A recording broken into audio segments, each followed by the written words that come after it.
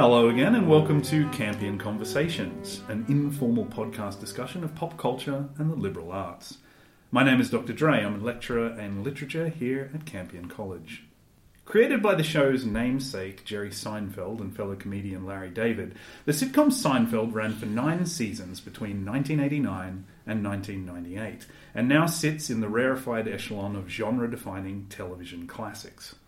Despite containing many of the superficial ingredients familiar to viewers of network comedy, a studio audience, a group of bantering friends discussing the pitfalls of work and dating, a wacky next-door neighbour, Seinfeld would go on to blow up many of the conventions of its format. The show defied sentimentality. It refused to let its audience sympathise with its 4 narcissistic leads. It eschewed traditional will-they, won't-they romance plots and hacky, stuck-in-an-elevator narrative conventions. Instead, with a philosophy of no hugging, no learning, the show was concerned with the lives of 4 narcissistic 30-something New Yorkers. Jerry, a fictionalised version of the real-life comedian, George, Elaine, and Kramer, whose myriad personality flaws and selfish tendencies frequently left a trail of suffering in their wake. To discuss this revolutionary series, its genius, its impact, its defiance of convention, I'm joined today by a full panel of fellow Campion College lecturers and colleagues. Steve Shavura, lecturer in history, Stephen McInerney, lecturer in literature, Amitavo Islam, lecturer in philosophy, and Anna Hitchings, media and communications officer. Thank you all so much for joining me today. Thank you. Thanks, Colin. Good evening. So, Seinfeld is frequently described, even by itself, in its highly metatextual 4th season, as being a show about nothing. But I might throw this over to you, Steve, first. Do you think that's fitting? Is that a suitable description for the show? Or? Well, it's interesting that even George and Jerry couldn't quite agree on whether it was about nothing and what nothing meant. So I'm reminded of the famous episode where they go to pitch their show to NBC. And George and Jerry say, well, it's a show about nothing. And the first question that Dalrymple, the CEO, asks is, what does that mean? And in some ways, I guess philosophically it can't be really about nothing, although some shows you sort of wonder. But maybe it's more accurate to say that it's about the trivial things in life that actually do wind up becoming the most important things in our life when we actually reflect on the things that matter to us on a day-to-day basis. Absolutely. That's a really good description. Minutia, you mean? Like the sort of those smaller issues quotidian. that define us and that surround us constantly, but that never really get pushed through the lens of the sitcom format? That's right. I mean, the little things that happen that really and truly define not just how we think of ourselves, but more importantly, how we think of other people. I'm reminded, for example, of that episode where George is dating this beautiful, lovely woman, and he buys Elaine the big salad. He pays for this salad, yet when the exchange takes place, when the salad is handed over to Elaine, George's girlfriend actually hands the bag over. Yes. And Elaine thanks the girlfriend, and the girlfriend fails to say that in actual fact she didn't pay for this, it was George, so that George wound up not getting the thanks that he was due. And this, of course, destroys her reputation in his eyes. Something so small, but something that actually wound up profoundly important for the way that George saw this woman. Absolutely, yeah. This is why I love George so much. He brings out all the worst tendencies that I think are harboring in all of us. And yet, it is... He should have got credit for it.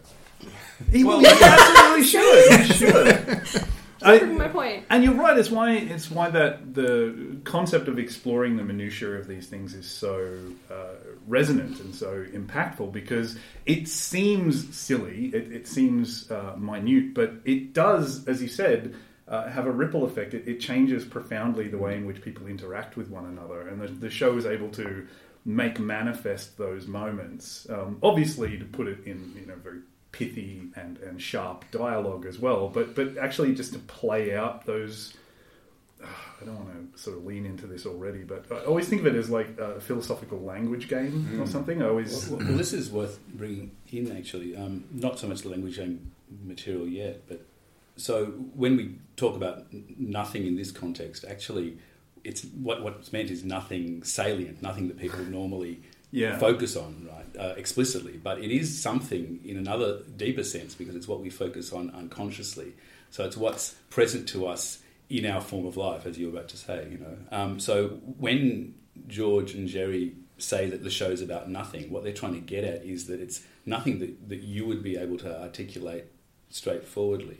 But it's very much like the there's a bit in Sartre's Being in Nothingness, I think, where he's talking about the notion of nothing and the notion of when you that from a certain point of view, nothing can be something. You know, so you go to a cafe and you're looking for your friend, and your friend isn't there.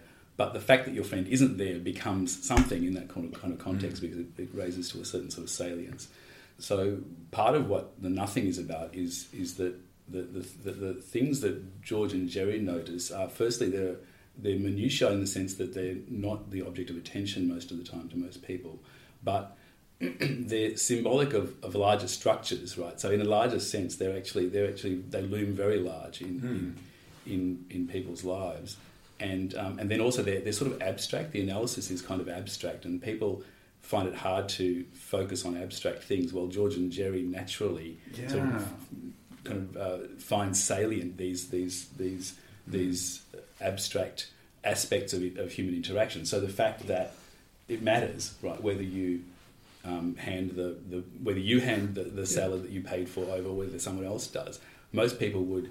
It would fly under the radar, but for them it looms very large. And this relates to another thing, which is, actually I don't know much about this really, but apparently in sociology there's this term, Garfinkeling, I think, which is where you... Is it Simon and Garfunkel? No. That's right, Simon and Garfunkel. Yeah, just along for the ride, harmonising. Yeah, I said it. Yeah, so I hesitate to bring this up because I know nothing about it, but what I've been told at some point is that an example of this would be if you're trying to work out what the meaning of a certain social action is, you change one element of it and see what people's reaction is. So you go onto a bus, and instead of handing the change to the person the normal way, you put the change on the back of your palm and hand it to the bus driver. This is before Opal cards, obviously, and you get a bizarreness reaction. So clearly that whether you put where you put the money is relevant socially somehow. So an example is... Oh, sorry, Colin. No, so it's not just freaking out the squares. Like you're trying to get a... Look, I don't know why I'm bringing this up. No, but it relates to the Snickers bar and using a knife and fork. Right. Doesn't it? I mean, exactly, something that everyone starts doing it, but no one had thought to do it, except this one person. And it's bizarre when you first see it. Right. But actually, when you're watching it by the end of the episode, it's become dessert. And you think I do. That's acceptable. If it was a piece of cake and they were using a fork. Look, I'm all for eating Snickers bars using knives and forks. You don't get the chocolate on your fingers. You don't have to find a faucet to wash your hand under later on. That's right. But you can use the wrapper. There is a possibility. Yeah. Is the reversal of this social behavioural expectation, is the reversal of that, say, that Elaine doesn't like the English patient? Is it kind of like that? Like she defies... The communally accepted kind of behavioural pattern, and then the frisson that comes from that is no. I think so. Well, Kramer is the incarnation of the reverse of that. That's great. His lifestyle, just the way he carries himself, the things. Well, he's that a pod. He's a pod. You see, you're not normal. That's what he said. Right. Yeah. We humans, we feel embarrassed.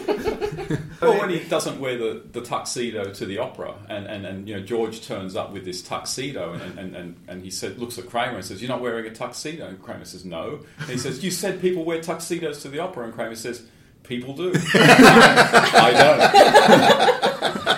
I think this is maybe one of the charms of Seinfeld, though, is that even though they take these trivial things seemingly trivial things to really like way out of proportion. They're things that I think all of us care about, maybe privately, but we've kind of learned just through sociability to not actually bring those up or make a bigger deal out of those things. So it's kind of weird in that, like, the things that they're suffering from are relatable, even if the characters are not. Yeah. Can I just, not to nitpick, but because I totally agree with what you said, but just that notion of proportionality.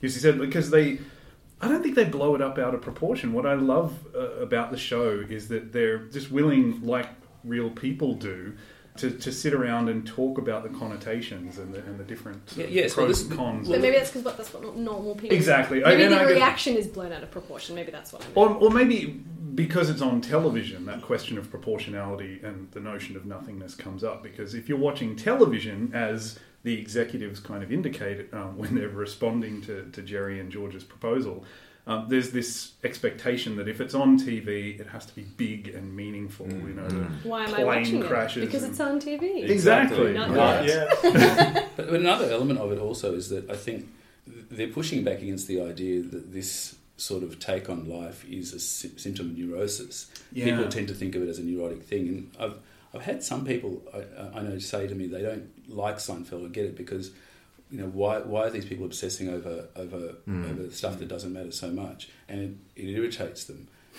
But I think that what the show brings out is that this is a mode of life that some people experience, Yeah. you know, and Not just Woody Allen, but like no, actual people. but really it's broader than. But it's indebted, isn't it, to Woody Allen? Truly. It's very indebted to yes. Woody Allen, but it's broader than that. It's really just analysis that they're engaged in, basically, Yes. right? There's nothing Yeah. more than that, right? So it's actually quite a respectable thing to be doing, right? Which is taking things that are there under the surface. It's philosophy, basically, taking the Yeah. appearance and trying to find the reality underneath there. It's and it's the idea of the examined life, right? Yeah. So, you know, Socrates says that the unexamined life is not worth living, and this is the examined life sort of taken to the nth degree, right? Examined not quite logically and philosophically, but genuinely analysed, you know, so that's very, very interesting. Well, this is what I sort of tiptoed up to before, is that when I watch Seinfeld, it's all Wittgenstein to me. It's language games. That's why I think that the show has such a capacity and it has exhibited itself as so capable of coining phrases, because it enacts these language games, as Wittgenstein would suggest we need to do in examining the grammar of our language, and it plays them out over the course of its script with the characters, again, unpacking the connotations of these notions. So when you get things like shrinkage or master of my domain or the switch or yada yada yada, they're enactments of these moments that we've all felt or that we all instinctively understand but have never quite found a phrase. That's so true. Or another angle on that is just that there's a form of life we all engage in, and it's got certain structures in it, and we're all implicitly aware of them by virtue of being able to navigate those structures. And then what's very striking and amusing is when people bring those unconscious structures or implicit structures to consciousness, and that's what they keep on doing. And that's just analysis. So it's not so much that they're creating the form of life exactly, or maybe they're extending it, but they're not so much creating it. It's just laying bare the structure of the form of life we all live, and that's what we call insight, and it's very, very, very striking. But I think there is, in some sense, that sort of notion that something isn't quite real until it's named. Yes. There is that sort of bringing into reality yes. of Seinfeld, because these things weren't things before Seinfeld actually made them so, and now you've got these phrases that actually come into, like, I literally talk about close talkers and soup Nazi. and exactly. Yeah. I mean, Probably the Germans have words for all these, but if you don't have German, you've got Seinfeld. That's right. I mean, so there is a nominalist element to it as well, which is what you're pointing out, which is that to the extent, maybe the phenomenon is there and recognisable, but once it's named and then has a sort of an explicit life, then it's solidified and becomes more discrete and more solid in some way. Going back to your original question about is it a show about nothing, that does tie into the episode where Jerry is thinking of getting married, and maybe I've got the episode mixed up, but there's a scene where Kramer says to Jerry, "You think there's something more?" And he says, "I've got news for you. There's not." And in that sense, I think the show actually does. I feel that the writers anyway do have a worldview that life is meaningless, and that actually. Yeah, I do. Well, I think when that was one of the sort of the later seasons. That was the final episode of season 7 and the last episode, aside from the finale, with Larry David wrote. Yeah. So I to do me, think, that's actually where naturally where the series should have ended. Yeah. And I think it actually does culminate in a statement about existence and its purpose or lack of purpose. You think that's where the series should have ended? I think it naturally ends with Susan's death and them walking away. Yeah. I think that's the perfect Yes. artistic resolution of the show. I still love seasons 8 and 9 though. I mean, yada yada yada. It's like an after party. The rest, But you know. It's good, but it's a different. That's right. There are gems, but it's mostly cold. Yeah. But the thing that Stephen just said, I think, is very true. That the things that they concentrate on and the things that energise them are, a variety of random sort of obsessions and tics, and it is neurotic a lot of the time. And so what they're missing is the sense that although that your life fits into something with a telos, that there's a really larger meaning to it that can give you some sense of satisfaction rather than a neurotic sort of pressing on the nerve all the time. Yeah. Even the statement, that whole thing about marriage, man-made prisons and all of that, it does feed into this larger issue. I think that there is no telos. Well, it seems to me one of the brilliant themes that runs from beginning to end, and it relates to this idea of a telos, is just how fragile our social bonds are. I mean, you can be very, very good friends, but the smallest thing can utterly destroy. Hate the Drake. That's right. And if you actually are living from moment to moment without some sort of long-term vision of what a good life is, then in actual fact our social bonds can be very easily destroyed as soon as something comes along that's irritating enough for you to sort of hate someone. So it just strikes me that the first and last line of the entire show, that button, Yes. the second button makes or breaks the shirt, is a perfect encapsulation of that very principle. I think that also it's not entirely a matter of decision on their part or sort of vice on their part that they're oriented this way. There's something, I think, about atomised big city living that makes people tend in that sort of direction. Yeah, well, New York almost is like another character. It's like a fifth character in the show. Yeah. Which is so surreal for a show. I mean, blatantly filmed in Los Angeles. Yeah, I know. You never even see the city, really. No, they have that one street that they walk down. It's basically it. But it feels like you're in New York. It does. Yeah. But also, the characters have a lot of options. Like there's a standard analysis of modernity, right, which is that traditional constraints are freed up. That you instead of growing up all your life in a small village with established traditions and established customs, so you have a lot more options. To take a trivial example, in traditional society, you're eating one style of food all your life, and that's just all you eat because that's all you know.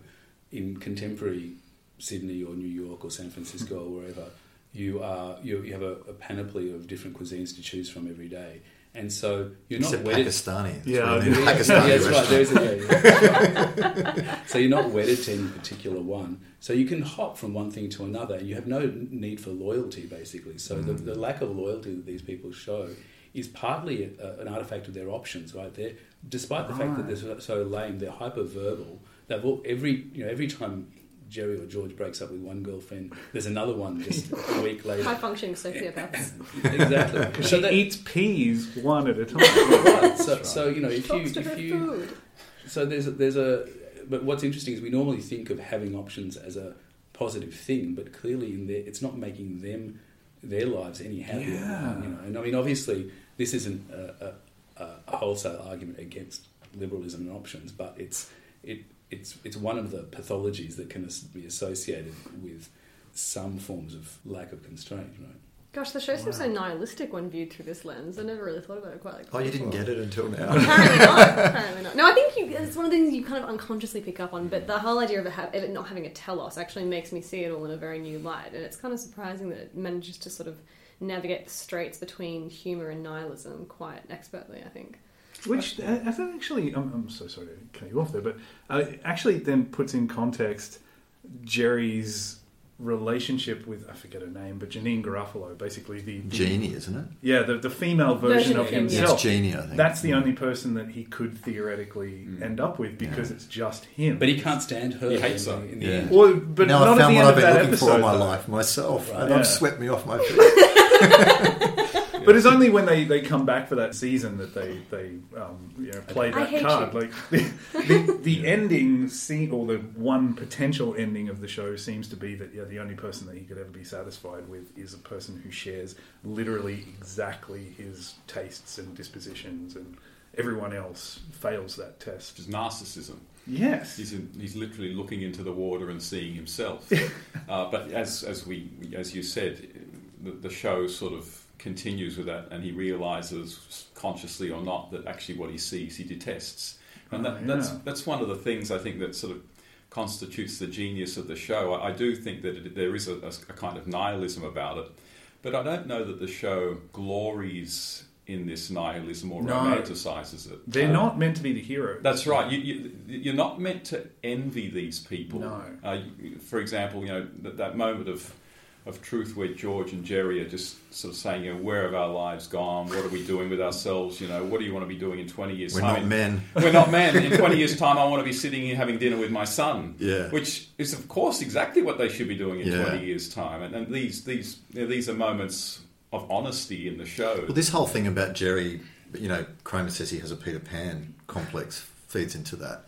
And, the Superman images everywhere. Eating cereal, the sneakers. But it all feeds into that the boy who doesn't want to grow up. But there is also something, I have to say, when you watch it, and I remember even as a young man watching it, thinking, I really do like his life. I thought there was something really wonderful about his life and the freedom that it afforded, and just travelling around, giving shows, making observations every now and then, and having fun. I mean, so even though there's something that, when you say you're not supposed to find it attractive, I think there is something in it that is attractive. Yes. But also I think that as time went by with the series, the pathologies became more clear-cut as pathologies as opposed to sort of...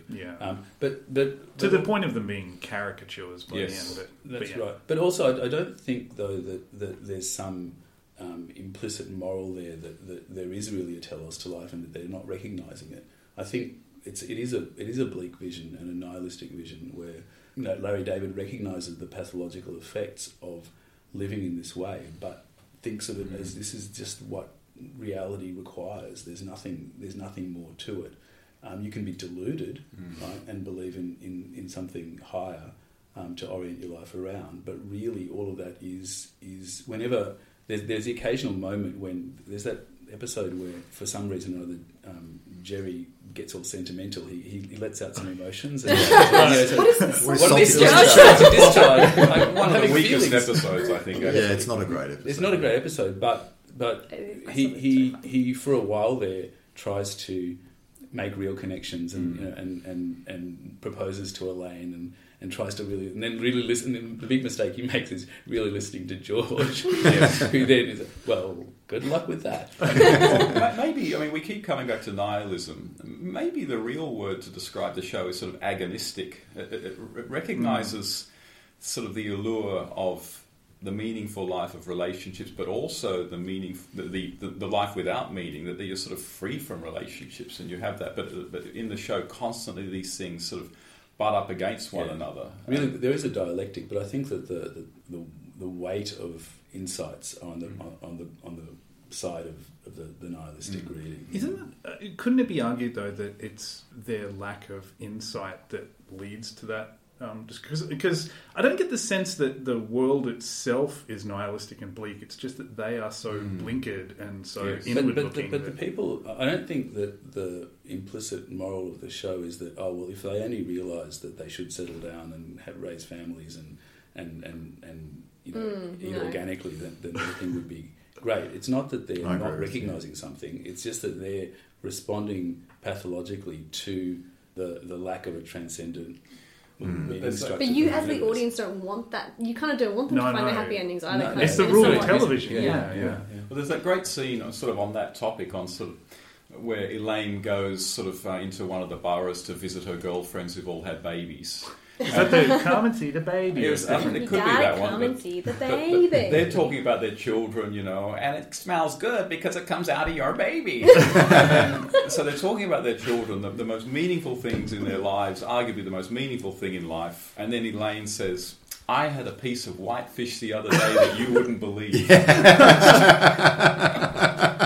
Well, the great thing about Elaine, right, is that she, I guess this is the standard remark, but she, it's a real innovation having a woman who is who's not somehow representing sort of groundedness or earthiness at some level, or she's wisdom. cold. She's not the maternal. She's as figure, pathological as yes. they are, in her own way, which is wonderful, and it's an important sort of blow for writing women as people, that you allow representations. And she forced that on them. I think the actress. Oh, really?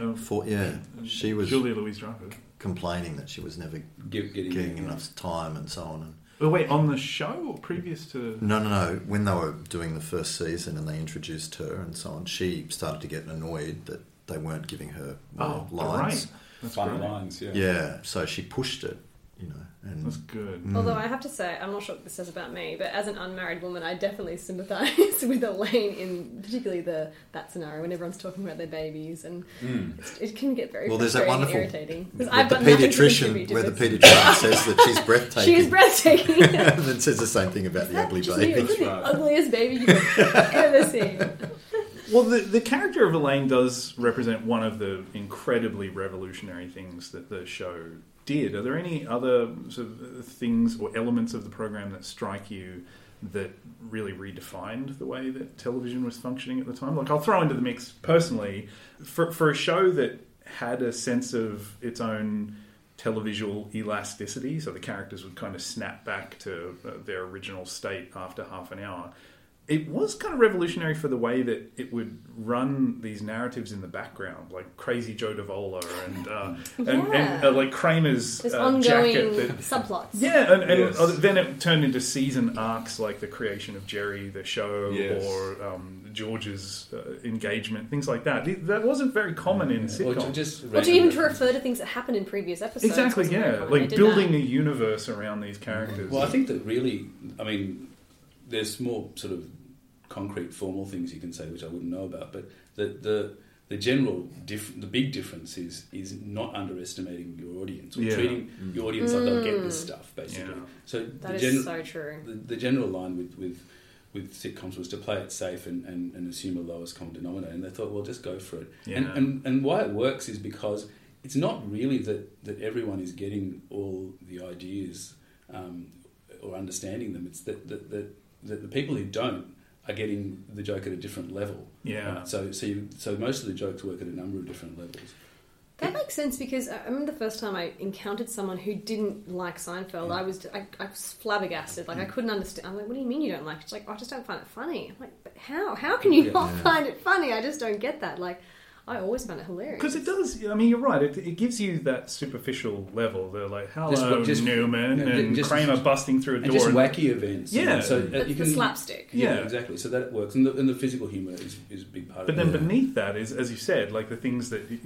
there's always that idea that television is basically just picture radio, It's just something that's in the corner of the room while you're doing the ironing or cooking a meal or something. Yeah. But Seinfeld just presumed that you would actually be listening to the dialogue and paying attention to the way in which these people were relating to each other. So it approaches high art in a way that no other sitcom has. I think while never forgetting, because you want to keep going back to it in the way that you do to a great book or a poem. There's or always something to be found. You don't. No one sits down now and says, "Oh, I remember that. Remember season 3 of Family Ties?" And no one talks that way. I do, but they were successful. These were really successful sitcoms.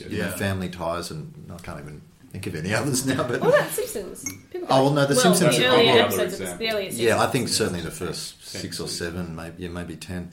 And so I don't know what it is about it that you want to constantly go back to. It's because it amounts to an implicit philosophical analysis of ordinary life. Ordinary life continues. Yeah. And so the analysis can apply in different ways to new situations. But it also, it never forgets. So forgive me for the crazy analogy here, but MASH. So MASH is also seen as a very revolutionary show, particularly for the way in which it took the sitcom format and injected drama and pathos into that material. This is not to undermine that, because it's a great show, but I always found it a little bit obnoxious when MASH decided to put on its serious pants, and you'd lose the laugh track. You'd have all these somber speeches and characters kind of emoting and weeping and stuff. Again, it was powerful, but it was almost like it was ashamed of itself being a sitcom, whereas Seinfeld revolutionized things. It was unapologetic. Yeah, but it still was a sitcom. There was still funny lines. There was still. I'm not sure about MASH in that way. Like the ethos in MASH was this sort of high-minded liberal humanism, a sort of mid-century progressive liberal humanism. I've got a lot of time for that, and I find it very sort of meaningful myself. And you find it in other cultural products of the time, like the Peanuts cartoons, for example, right? So, but the humour is an essential part of that. The difference between MASH and Peanuts on one hand and Seinfeld on the other, though, is that though MASH and Seinfeld aren't looking for traditional answers, they do think that there's something serious and valid to live by in the end. You know, what that is more experimental and exploratory, and it's a sort of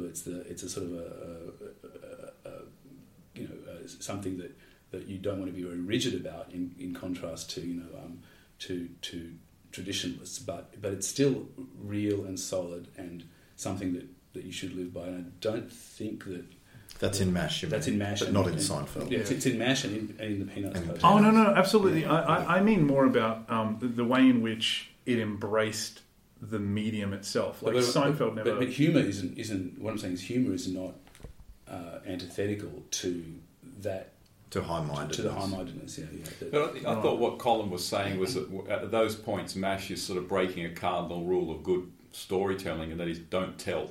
Yeah. You know, show, but don't just come out and tell the audience what to think, which and I don't think Seinfeld ever really does. Well, yeah, also more that MASH, and again, this is not a criticism because I very much admire MASH. I just mean more that when they wanted to break from this is just a comedy series, again, about a very serious subject matter that's infused with darkness and danger and death.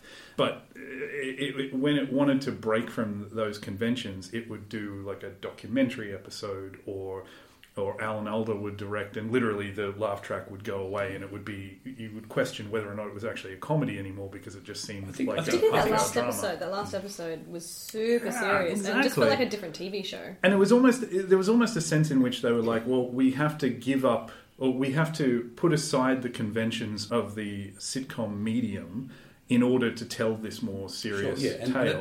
Whereas Seinfeld never did that. Like it did many revolutionary things, the Chinese restaurant or the parking garage, or these sort of subversions of your expectation of what a television show should be. But it still retained that idea of there has to be these laugh lines, there has to be the sort of snappy banter and things like that. That's what I'm. No. I think you're right about that, and I think Steve was right about that about the preachiness that you get in something like MASH when they decide to do something serious, and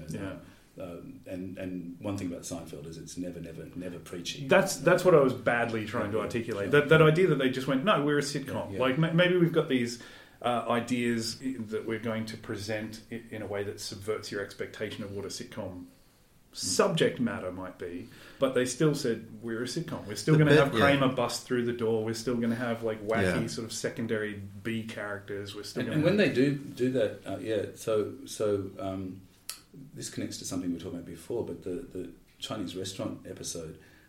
It's really an existentialist playlet. It's like nothing happens. There's this continual suspension of any action. So there's this feeling of... I actually get hungry when I watch it. Because I want someone to go and eat. Specifically for Chinese. You get hungry, but there's this also feeling of interminability. It's like, how long? 5 or 10 minutes, It's always 5 or 10 minutes. And it's totally waiting for Godot. It's waiting for Cartwright. Exactly.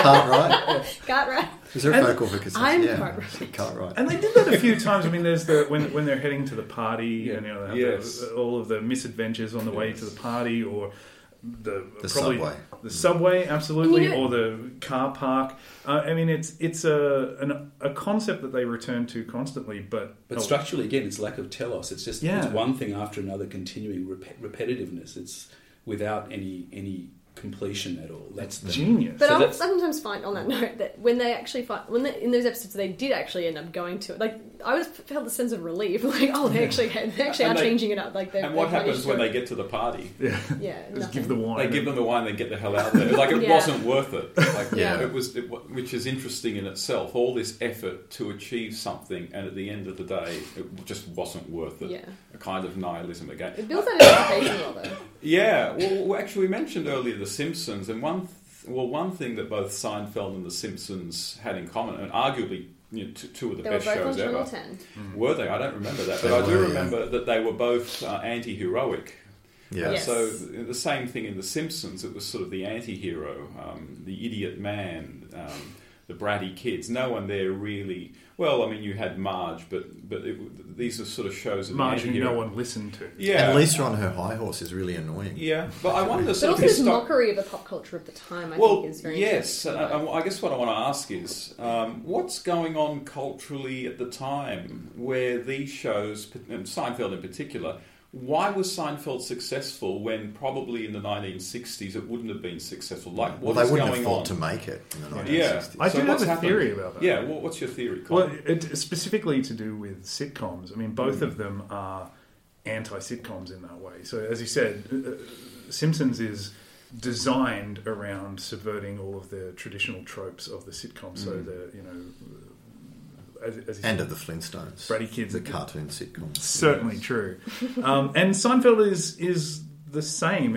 Maybe it's more in the Friends kind of mode that it's concerned Let's with, not as opposed mention to those family. two shows in the same sentence, please. No. They're all part of a shared universe. They are. Kramer is in Mad About You. Well, Mad About Oh, You, that's which they interesting. mock. Yeah. Yeah, but they connect them, and yet they don't belong in the same. No. universe. Well, they mock it. That's what Susan likes to watch, and Susan is the epitome of banality. Yeah. She's boring. Mad about you, son. Yeah. And George sort of just goes back to his prison cell to watch Mad About You as that episode ends. But I mean, seriously, culturally, nihilism. Why did nihilism work? Is this postmodern culture? In the late I do 80s. think We're so. talking about the late 80s. Late right? 80s, Early early 90s, when this Yeah. stuff takes off. Because Gen X. I think we were moving to the end of that kind of faith in Bill traditional... Well, but traditional sitcom formats had been played out at that point. Like, you couldn't have, what was that, My Three Sons or whatever. Family Ties is a good example of Well, that. Family Ties is about, like, generational kind of... the change from the baby boomers and all that sort of stuff. Yeah. Hippies too, yeah. But you're right. Fundamentally, But like it the was family still based, or just and sentimentality, Yeah, exactly. and the family can come together. Whereas, and I think that just naturally, television was trying to break away from that. Like the 80s is just filled with these high concept, stupid, like the little robot girl and Alf. I mean, Small Alf was like wonder. the most popular thing on TV. So Punky it was like, Brewster. Absolutely. So it was Yeah. people were trying to break that mold by throwing crazy nonsense into that genre.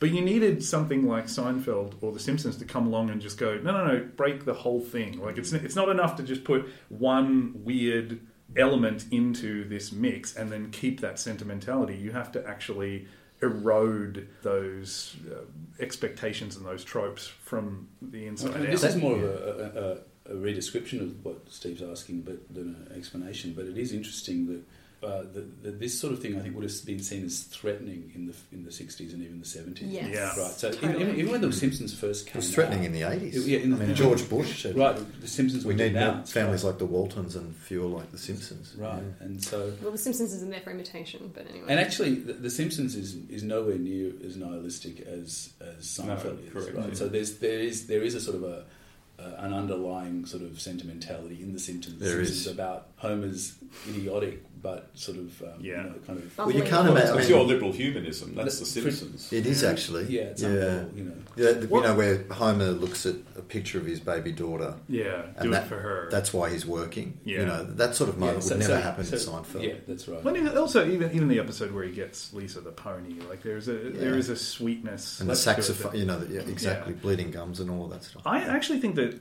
Seinfeld was able to get away with what it did because it flew under the radar for like 3 years. They were able to establish this worldview because no one was looking at them for a while. Whereas Simpsons exploded onto television, which is why you had the president critiquing it. Yeah. So people paid attention to its message. Exactly, yeah. Whereas Seinfeld was able to just have its own little universe, create its own and it identity. ratcheted up over time as well. So in the early years, the characters were slightly different and played slightly differently. Yeah. So they were a bit less pathological, basically. Yeah. So these tics seemed like part of them, but not the whole. They weren't made up of. They definitely lent into them over time. Right. And then that sort of they came to take over the characters later on. Which is actually my criticism of the later seasons. I mean, aside from just tonally, it became very different. Yes. But say a character like George is unrecognisable in the last couple of seasons. You reckon? Yeah. But like, for example, early on, Jerry. A lot of the humour is about his anxiety about doing the right thing. Do I greet this person or not? And that sort of implies some sort of respect for other people at some level. While later on, it's completely that's left out somehow. Jerry is upset earlier on, so in the first few seasons, when he does something or wrong. offends. So the pony remark. Yeah. Whereas later on, he'd be callous and indifferent. Exactly. Which is sort of the show, the nihilism coming out too strong. It's telling. Which was one of the reasons those last few seasons, in my opinion, I think in many here, it was just totally inferior. Yeah, I agree. Because the earlier episodes, the earlier seasons, got at things that are genuinely part of the human condition. So in the pony remark, right, how does it work? So you have Jerry saying, he's at his mother's cousin's dinner, and he's saying, the idea of kids with ponies comes up, and he says, who doesn't hate kids with ponies? And then I had a pony. I had a pony, and back in Poland, we all had ponies. My sister had a pony. Yeah. And the source of the joke there is that actually, in context, what Jerry said is innocuous. Right? He's talking about. He's not showing disdain for her sort of person. His sort of person. He's showing disdain for sort of an entitled Upper East Side kid who also happens to have a pony while living in New York City. Right? That sort of person is the sort of person he's talking about as being annoying. While the cousin, his mother's cousin, is taking it to be directed towards her sort of person. He's trying to. So what he's trying to do is explain. Look, actually, I didn't mean it that way. Yeah. And that, firstly, it's. When they show those pictures of immigrants on ships, I never saw one with a. but a lot of the. Was I wrong? But yeah, because you're right. Like it's about context, and it's about them bringing their own personal perspectives to these interpretations. But the thing is, it's about context, but it's about the feeling of entrapment you get when you're misunderstood, when the context you're speaking from is taken. Is shifted out from underneath your feet. Exactly. Another context is put in place of it. That happens all the way through, even in later episodes like The Library with Mr. Bookman. That's an earlier one. Yeah, that's season 4. I think. Is it 3? 3 or 4. Okay. So actually, weirdly, this is a case where there's not the same vulnerability on Jerry's part. That's true, but still, what happens with his Bookman insists on interpreting him as you and your good time buddies. It's all a big joke to you, isn't it? And Jerry's like, oh, come on, But this is, I think, my theory, and not theory, it's just clearly the case that Larry David went through his whole life having this happen to him and noticing it, like noticing what happens when, from the context you're doing the thing in, the thing makes sense, but then people insist in, for one reason or another, on seeing it in a context where your actions are discreditable, right? So that's something that happens to everyone. It also, in that episode, it ties into the book that he's borrowed. Yes. Which sends a message about his values. Yes, exactly. Well, one thing I don't judge a man for the music he listens to. His hair, but you wear shoes when you walk into the New York Public Library. Well, that character Bookman, one of my favourite things about the show is every now and then they have a throwback to sort of the personality type from an old detective film. Exactly. Yeah. I've always loved that. So, or from an old sort of film noir. Yeah. So, like the scofflaw? like Newman when he like the cop who's after the scuffler. I mean, well, not quite. It's like when Newman encounters Kramer's mother, and they she says, "Yeah, can I have a cigarette?" Yeah, exactly. Don't mind if I do. That's right. You look like trouble. You know, just these bad lines from old noir Exactly. films. So that's right. Brilliant the way they. And actually, Elaine's dad, the person who plays Elaine's dad, was apparently a feature in old cop movies and so on, and was a sort of dark, brooding, scary figure. Brooding. I've always thought that in Bookman. that scene with Jerry and George when he's talking about, I knew a funny guy, they shot his brains out over the city. But the actor's trying not to laugh while he's saying. No, well, they do it also in the episode where Kramer goes to Los Angeles, and the two cops. I found this on her person. On her person. Yeah. Yeah, all that scene where Kramer's being interrogated in the interrogation room. Yes. That is exactly like those old movies. Well, it's incredible how they can just take a whole bunch of genres and replicate them perfectly. Yeah. I mean, this show is just genius. Yeah, it is, isn't it? And just go back to George for a second, just from what you said before, I think the whole show, the whole ethos, the humour behind it makes a lot more sense when you realise that George is basically Larry David, Sure. he Yes. mostly wrote the show, didn't he? Yeah, and look, He and Jerry. Executive That's right, producer and showrunner. But Yeah. there's in These Curb ticks Your as quirks. Enthusiasm, Which when I've never Jason seen. when Jason Alexander is talking to Larry David, and Jason Alexander sort of telling Larry David how George is just based on him, He's and a Larry jerk. David sort of He's the and Jason Alexander saying how awful the character is. Yeah. Larry David's really offended. That really happened. Didn't that actually happen? I don't know. Well, that he was I heard- offended when people said how awful George was. No, that Jason Alexander actually said how awful he thought the character of George was to Larry David, and he said, this is based on me. Oh, well, There's they a- do that in Curb Your Enthusiasm. That was a It great might have happened in exchange. real That was life. an incredible exchange if that was real in Yeah. Curb Your Enthusiasm. Yeah. It's so the story is that in one of the early seasons, I think they talk about it on the DVD. Jason Alexander Is this Curb Your Enthusiasm or Seinfeld? is Seinfeld. Jason Alexander took issue with something in a script and went up to Jerry and Larry and said, "Well, first of all, this is completely unbelievable, and even if it did happen, no human being would ever respond in this way." And Larry David said, "What do you mean? That happened to me, and that's exactly it." On the similarity between the characters and the actual real life people, I went on the Kenny Kramer tour in New York City in 2015, and let me tell you, Kenny Kramer is Kramer. Is they that are the right? same Really? people. We went on a bus tour with Kenny Kramer. So he still does it. He was doing it a few years ago when my wife and I how did it. he makes his And money. Michael Richards just got him perfectly, even to the point where we're on this bus tour, and Kenny Kramer is standing at the front taking the tour, which Kramer did in the actual show. Yeah. And Kenny Kramer asks a question. He says, trivia question, everyone. What is Jerry Seinfeld's address? And no one knew, but my wife knew. Yeah. And so she yelled out the answer, and then he says, "I got a prize for you. I got a prize." And he comes up into her and gives her this. He's totally serious. Yeah. Three Musketeers, bro. No, he gives her Junior an mints. old dog-eared baseball card and says, "There's your prize." And this guy was serious. Like, this was the crappiest prize you've ever had in your whole life. This But could that's be life exactly imitating art, though. Do you think he's become like the I know, character? it's not just life imitating art. Think about it. It's life, which is Kramer, inspires art, which is the show, inspires life, which is Kenny Kramer doing the thing, which inspires art. the art, which is the show about Jay Peterman. That's right. Telling his stories. Telling his stories. And, and Kramer's telling but his life. also there's a Jay Peterman, the real Jay Peterman tour in the thing. So that's I didn't realise that's how meta how the whole meta show is that. was. Exactly. Elaine, feel free to throw yourself in the mix. Well, not that we have to dwell on it, but you sort of asked earlier, Colin, about things that were groundbreaking about the show. The show was regularly absolutely obscene. That's true, yes.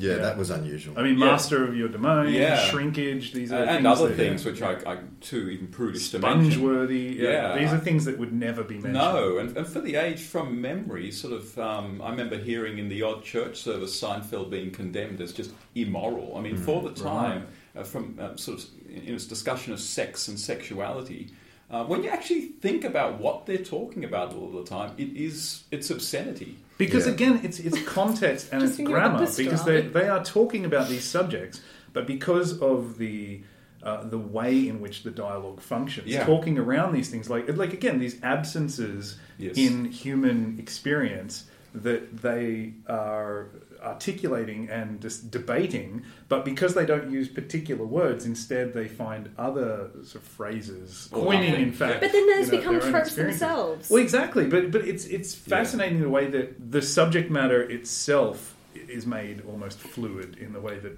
it's talked around or about. It's incredible. Yeah. And it's one of those things where I think that Seinfeld in some ways hasn't aged well, you could argue, in just in the fact that a lot of the problems revolve around the fact they don't have mobile phone Right, technology, of course, you're waiting for the payphone, or you don't know when you're meeting up with this person, whatever. But all the instances that come out of just living life, I think actually are universal and will probably last forever. Those anxieties, Yeah. if seen, if attached to different problems. But Although I have noticed that you do have to make sure that the person you're talking to is also a Seinfeld fan before mentioning certain quotes from the film, because it might just completely go over their heads. Like, I was with my friends a little while ago, and we were talking about Seinfeld, and she said, "I find pastrami the most sensual of all the cured meats." And The salted cured meat. the salted cured, and she said, "Thank God you actually got that, because I've said that in parties and everyone just looks at me." It's just like, you got to pick your crowd. A butcher said it to me the other day. It was very uncomfortable. Again, maybe as an extension of that question of how revolutionary the show was, what impact do you think it's had on contemporary television? Like, what DNA of the show do you think has been passed on to newer You're assuming programs? that we watch contemporary television. I think shows. What is contemporary like- television? Well, say like Curb Your Enthusiasm is an obvious Yeah. one because obviously it's Well, the showrunner. because that's basically Seinfeld without any restraints. Yeah.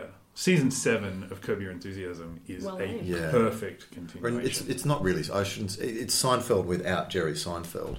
Yeah. And I mean that's It's purer and in some ways yeah. better. I It's think. but it's also harsher, isn't it? Yeah, yeah. But And you don't nihilistic? you don't get the exquisite dialogue More though, nihilistic? because Yeah. it's that's slightly it's more naturalistic. nihilistic. You get the It's distilled- more obscene. It's You get yeah. the distilled essence without the formal. That's true. touches. Yeah. Yeah. I think a show like Community. Oh, there are lots of shows great like reference, that yeah. that you wouldn't be what they are without Seinfeld. Very true. Yeah. What about you? What do you think about the fly on the wall shows like The Office or Parks and Recreation? I don't know that The Office is directly indebted to Seinfeld. It's very. I mean, it's really. I know it took off in America, but the original pure Office is English, and I don't think that owes a lot to Seinfeld. And the mockumentary. I mean, there is a broader category of the the mockumentary. but the broader category of the comedy of awkwardness, which Yeah. I sort of do fall into. But I do think you're right that that The Office would come from the more narrow mockumentary Yeah. tradition, starting from probably Spinal Tap or something like that. Yeah, and it's very different in the sense that The Office retains the sense that the norm is good, and that there are bad people, and so it's got the romance. It seems to, in some respects, have a traditional sitcom direction to it. True. It's got a Seinfeld quirkiness, though, I would say. It does, yeah. Possibly one other legacy is that the distinction, certainly from when I remember in the 80s, between the family sitcom and the adult sitcom, the adult show, that's been completely obliterated. And so shows that whole families would now sit down and watch, like maybe Big Bang Theory. In the 80s, that would have been considered more of an adult kind of a show. Yeah, and that has sort of obscenities. And, but I mean, The lines what are the are sort of blurred. family sitcoms now that are Bluey. really wholesome? Bluey. How good's Bluey? I love Bluey is a decent family But that's sitcom not. That's not for a family 7 show. minutes. No, it's very meant much for a children's kids. show. But Well, that's the children, as opposed to sort of like Family Tie is a family sort of show. That's right. As opposed to maybe Cheers at the time, which is probably more directed towards adults. that's true. But do we have that sharp distinction anymore? Did Seinfeld kind of obliterated over time? Yeah, and also The Simpsons as well, I think. Yeah, and Because The it Simpsons looks like too. it's a kids' show because it's a cartoon. Yeah, you don't Very get South out Park of without the The Maybe Simpsons. maybe it was The That's for Simpsons more than Seinfeld. Or even then. Family Guy. I definitely wouldn't have without Simpsons.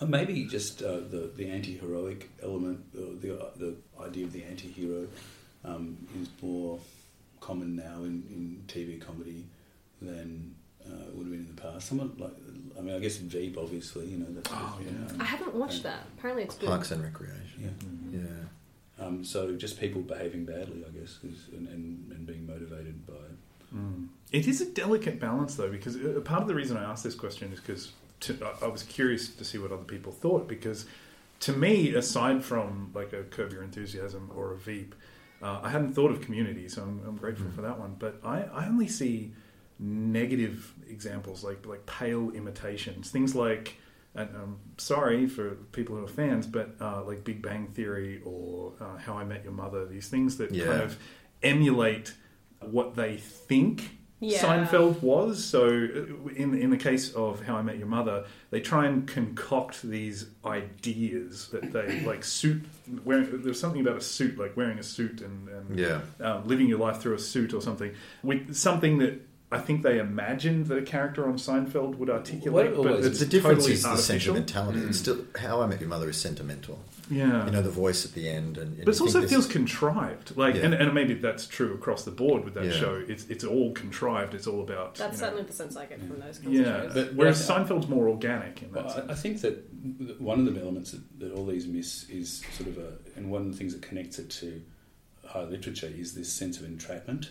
You know, so this is the entrapment you get when, a mild example is when Jerry's misunderstood in the pony remark case, but you get that sort of feeling that society is misunderstanding you all the time, and that's so it's a bit like take Kafka's The Trial.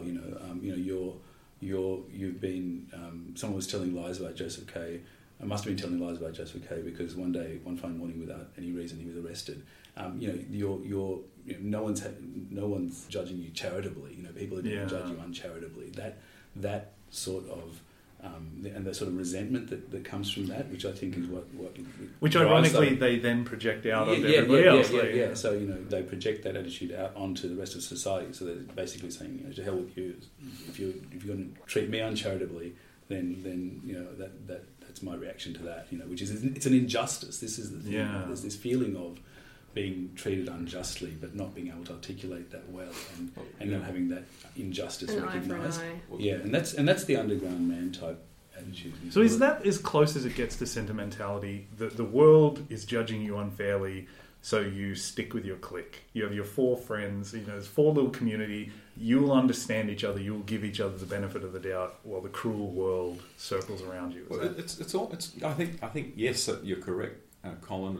To me, one of the things that constantly happens in the show, and the pony episode, the pony remark, is a classic example of when people with personalities clash with people without personalities, who can't empathise with the fact that someone with a personality has these incredible things to say, whether they're jokes, but there are always people out there who cannot handle it, and you kind of. I think these are the people who don't get the humour of Seinfeld. Well, to hell with them. But I think there's a sense when you can feel a comedian's frustration. You can feel the frustration of a Larry David in the show, where he's this guy who's just a comedic genius who just feels trapped in a world filled with people who have power but have no personality and just don't get it, and they feel like they're in a prison. And that the pony remark, he makes a brilliant joke from Jerry. It's a brilliant bit that he does, and all he gets in response is scorn from this old bag who just has no personality. Yeah, I would also throw into the mix as well, because I do think it's a component of the show, is that these characters, their personalities are their own worst enemies as well. Just because it's not simply that were they able to assert their true nature, and the world were to accept it, that things would be fine. It's George's every instinct is wrong. Profoundly in that episode, and that's part of. I love that episode. Yeah, it's so good. But that's actually if your every instinct is wrong. My name is George. I'm unemployed and I live with my parents. That's part of the reason for the resentment as well, right? So it's not a sense of I'm being treated unjustly, but I'm actually pure. That's not the idea. Yeah. It's a sense of guilt as well. So this is the Kafkaesque entrapment, right? Which is that you are being subject to this process, which is manifestly, opaque and why should you be judged harshly at one level for unjust. not moving to the couch when your girlfriend's crying during but at beaches? another level you recognise that you're guilty as well. Eating out of So the bin. You are broken. And Eating out of the bin. despicable. Yeah, you feel both guilty and It's very true. When he takes that out of the bin. I declare, it was just sitting there. Yeah, why should it be judged It was harshly? clean. That's right.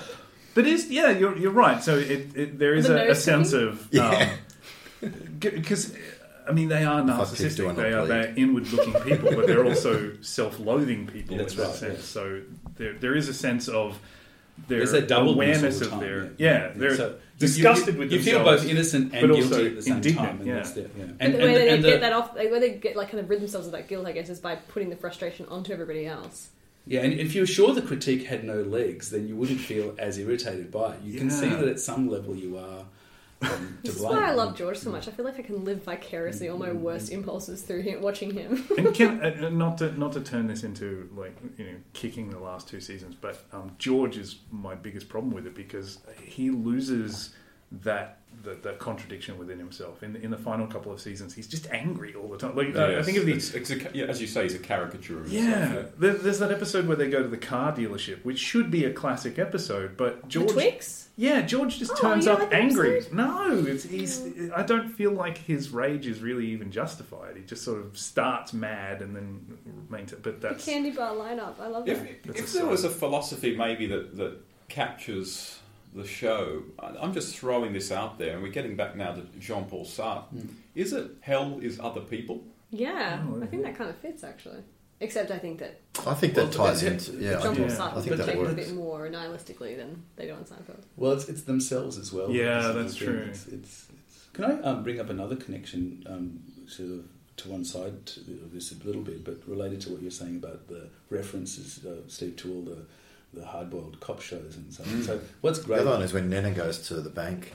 So the other wonderful thing about the show is the variety of levels of reference. So we just connected it to Kafka a second ago, but there are explicit references to sort of literature and high culture as well. Yeah. So and often connected bizarrely with Larry David's own life. So I only realised this recently, but apparently Elaine's father in the show is based on Richard Yates, the novelist who wrote Revolutionary Road. And the thing is that Larry David went out with his daughter. And all that stuff actually happened to him. Oh my gosh. So the suede jacket that is so funny. actually happened to him. And the candy cane lining. Yeah. And again, it's one of those situations where you've got this guy who, the older man, is very confident in his own frame of reference and his frame of his scale of values, and Larry finds himself in the actual incident, and Jerry in this kowtowing to it and sort of trying to fit himself into it and try to make himself understood within that context, and resenting it hugely and ending up getting that situation though is so real. Where he says, "I loved your book," and he says, "Oh, it's rubbish." He says, "Well, maybe some parts." Which parts? Everyone has been in that situation. Where this person is not going to let you be at ease. Yeah, exactly. Yeah. And is, can't and is, win. But also, so there's with remarks like that, but also just more generally with masculinity. But Lane's dad is this sort of kind of Hemingway-esque man. Exactly. Yeah, and heavy drinker. Yeah, and which is what I thought. What do they order? Finds very wanting. What drinks like do they club order? soda or something. Yeah, club soda. It's like a scotch. Yeah. It's all. Yeah, he just written them off at that point.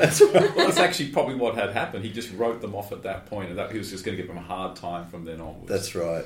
So it's almost obligatory to ask this question, but what did people make of Seinfeld's very polarising finale? Does it matter? Is there a way to end the show? What do people think? I think it was too reductive. I think that was the thing that I found disappointing about it. I totally agree. That Larry David writes this thing, and he too literally interprets, unexpectedly for me, because he's so subtle a lot of the time, but he too literally interprets the idea that they're awful people. They're not exactly there's always a doubleness going on there, and he didn't allow for the degree to which they sort of don't deserve.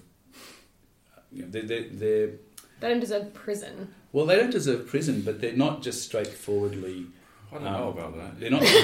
They're not straightforwardly evil. The things that their deficiencies come out of natural parts of the human condition. That was what they couldn't easily avoid that by just the rest of the series brings out how those pathologies can flourish. But you have to have some. Everyone has these at some level in their self. Yeah. I think at some levels it's got elements of brilliance, and I think the way it introduces the idea of the Good Samaritan law and these people have violated it ties into the anxiety that runs through the show, that somehow they cannot conform to and are in some respects at odds with, say, larger or a different narrative about life, represented by Christianity, for example, which is encapsulated in the Good Samaritan. So I think that's brilliant, but I think the show naturally ends at the end of, I think it's season 7, with the death of Susan and them walking away to get coffee. I've never thought about that before, actually. I actually didn't mind the ending. I wasn't as outraged by it. I think I did have some underlying, maybe semi-conscious sense of what you were saying, Amitavo, about the reductiveness of, is this just a bit unbelievable that this is how this would end. For these people, especially the character witnesses that come throughout the trial. But I actually just thought it was really funny, and I just didn't think it maybe did matter a great deal. I think my first reaction was kind of outraged. I'm like, oh no, these are my heroes. I don't want them to go to jail. But then I think when I watched it again later on, no, I know. This was when I was a bit too young to really appreciate how terrible they all were. When I watched it when I was a little bit older, I was like, oh, it's somewhat fitting, I suppose. I don't know. I don't think it really mattered to me. No, I actually thought the last episode was brilliant. The only flaw I would say, and I suppose it's a fairly major one, is that the scene where they're watching this obese man get robbed. Didn't he have a beautiful car and then someone was stealing it or something like that? Were they just mugging him? Was it that? I can't remember. But they're standing back and not just not doing anything, but they're actually mocking him, which I thought was probably a bit over the top, and that was sort of symptomatic of those last few years. Yes.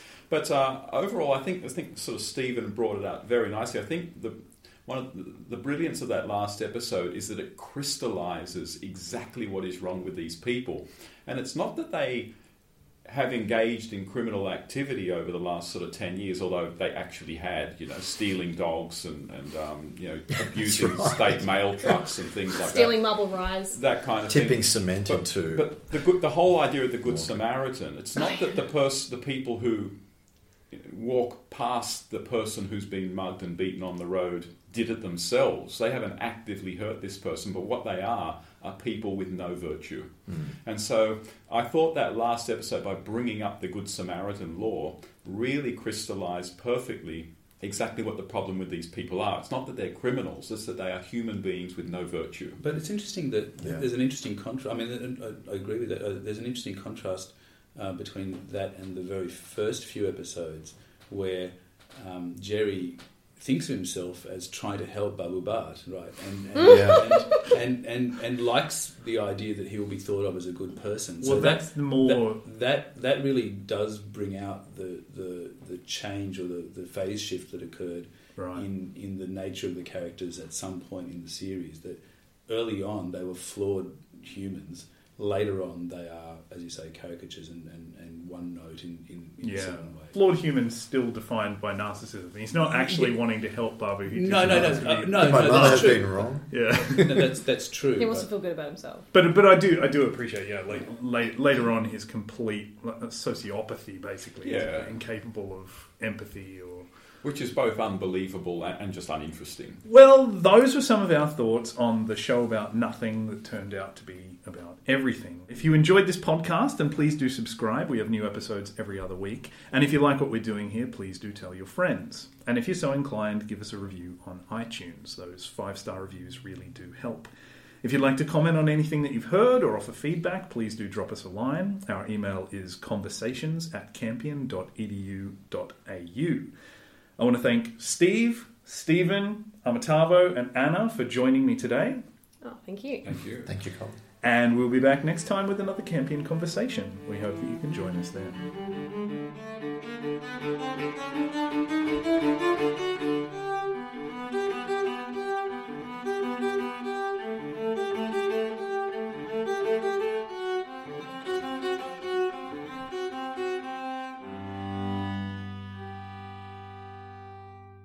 This episode brought to you by Pedantic Public Service Announcements. Dr. Amitavo Islam would like to make it clear that the Sartrean discussion of nothingness that he referred to in the previous discussion, while fun, has the potential to be very misleading as an account of the logic of the term nothing. Consider yourself warned. He adds that he is not interested in hearing from anyone who wants to tell him that he's worried about nothing.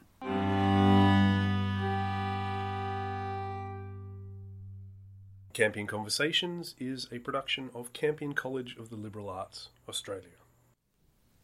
That just stopped. Nothing. That's nothing. Well, It resolved itself on its own volition. Exactly. Yes, but I said momentum.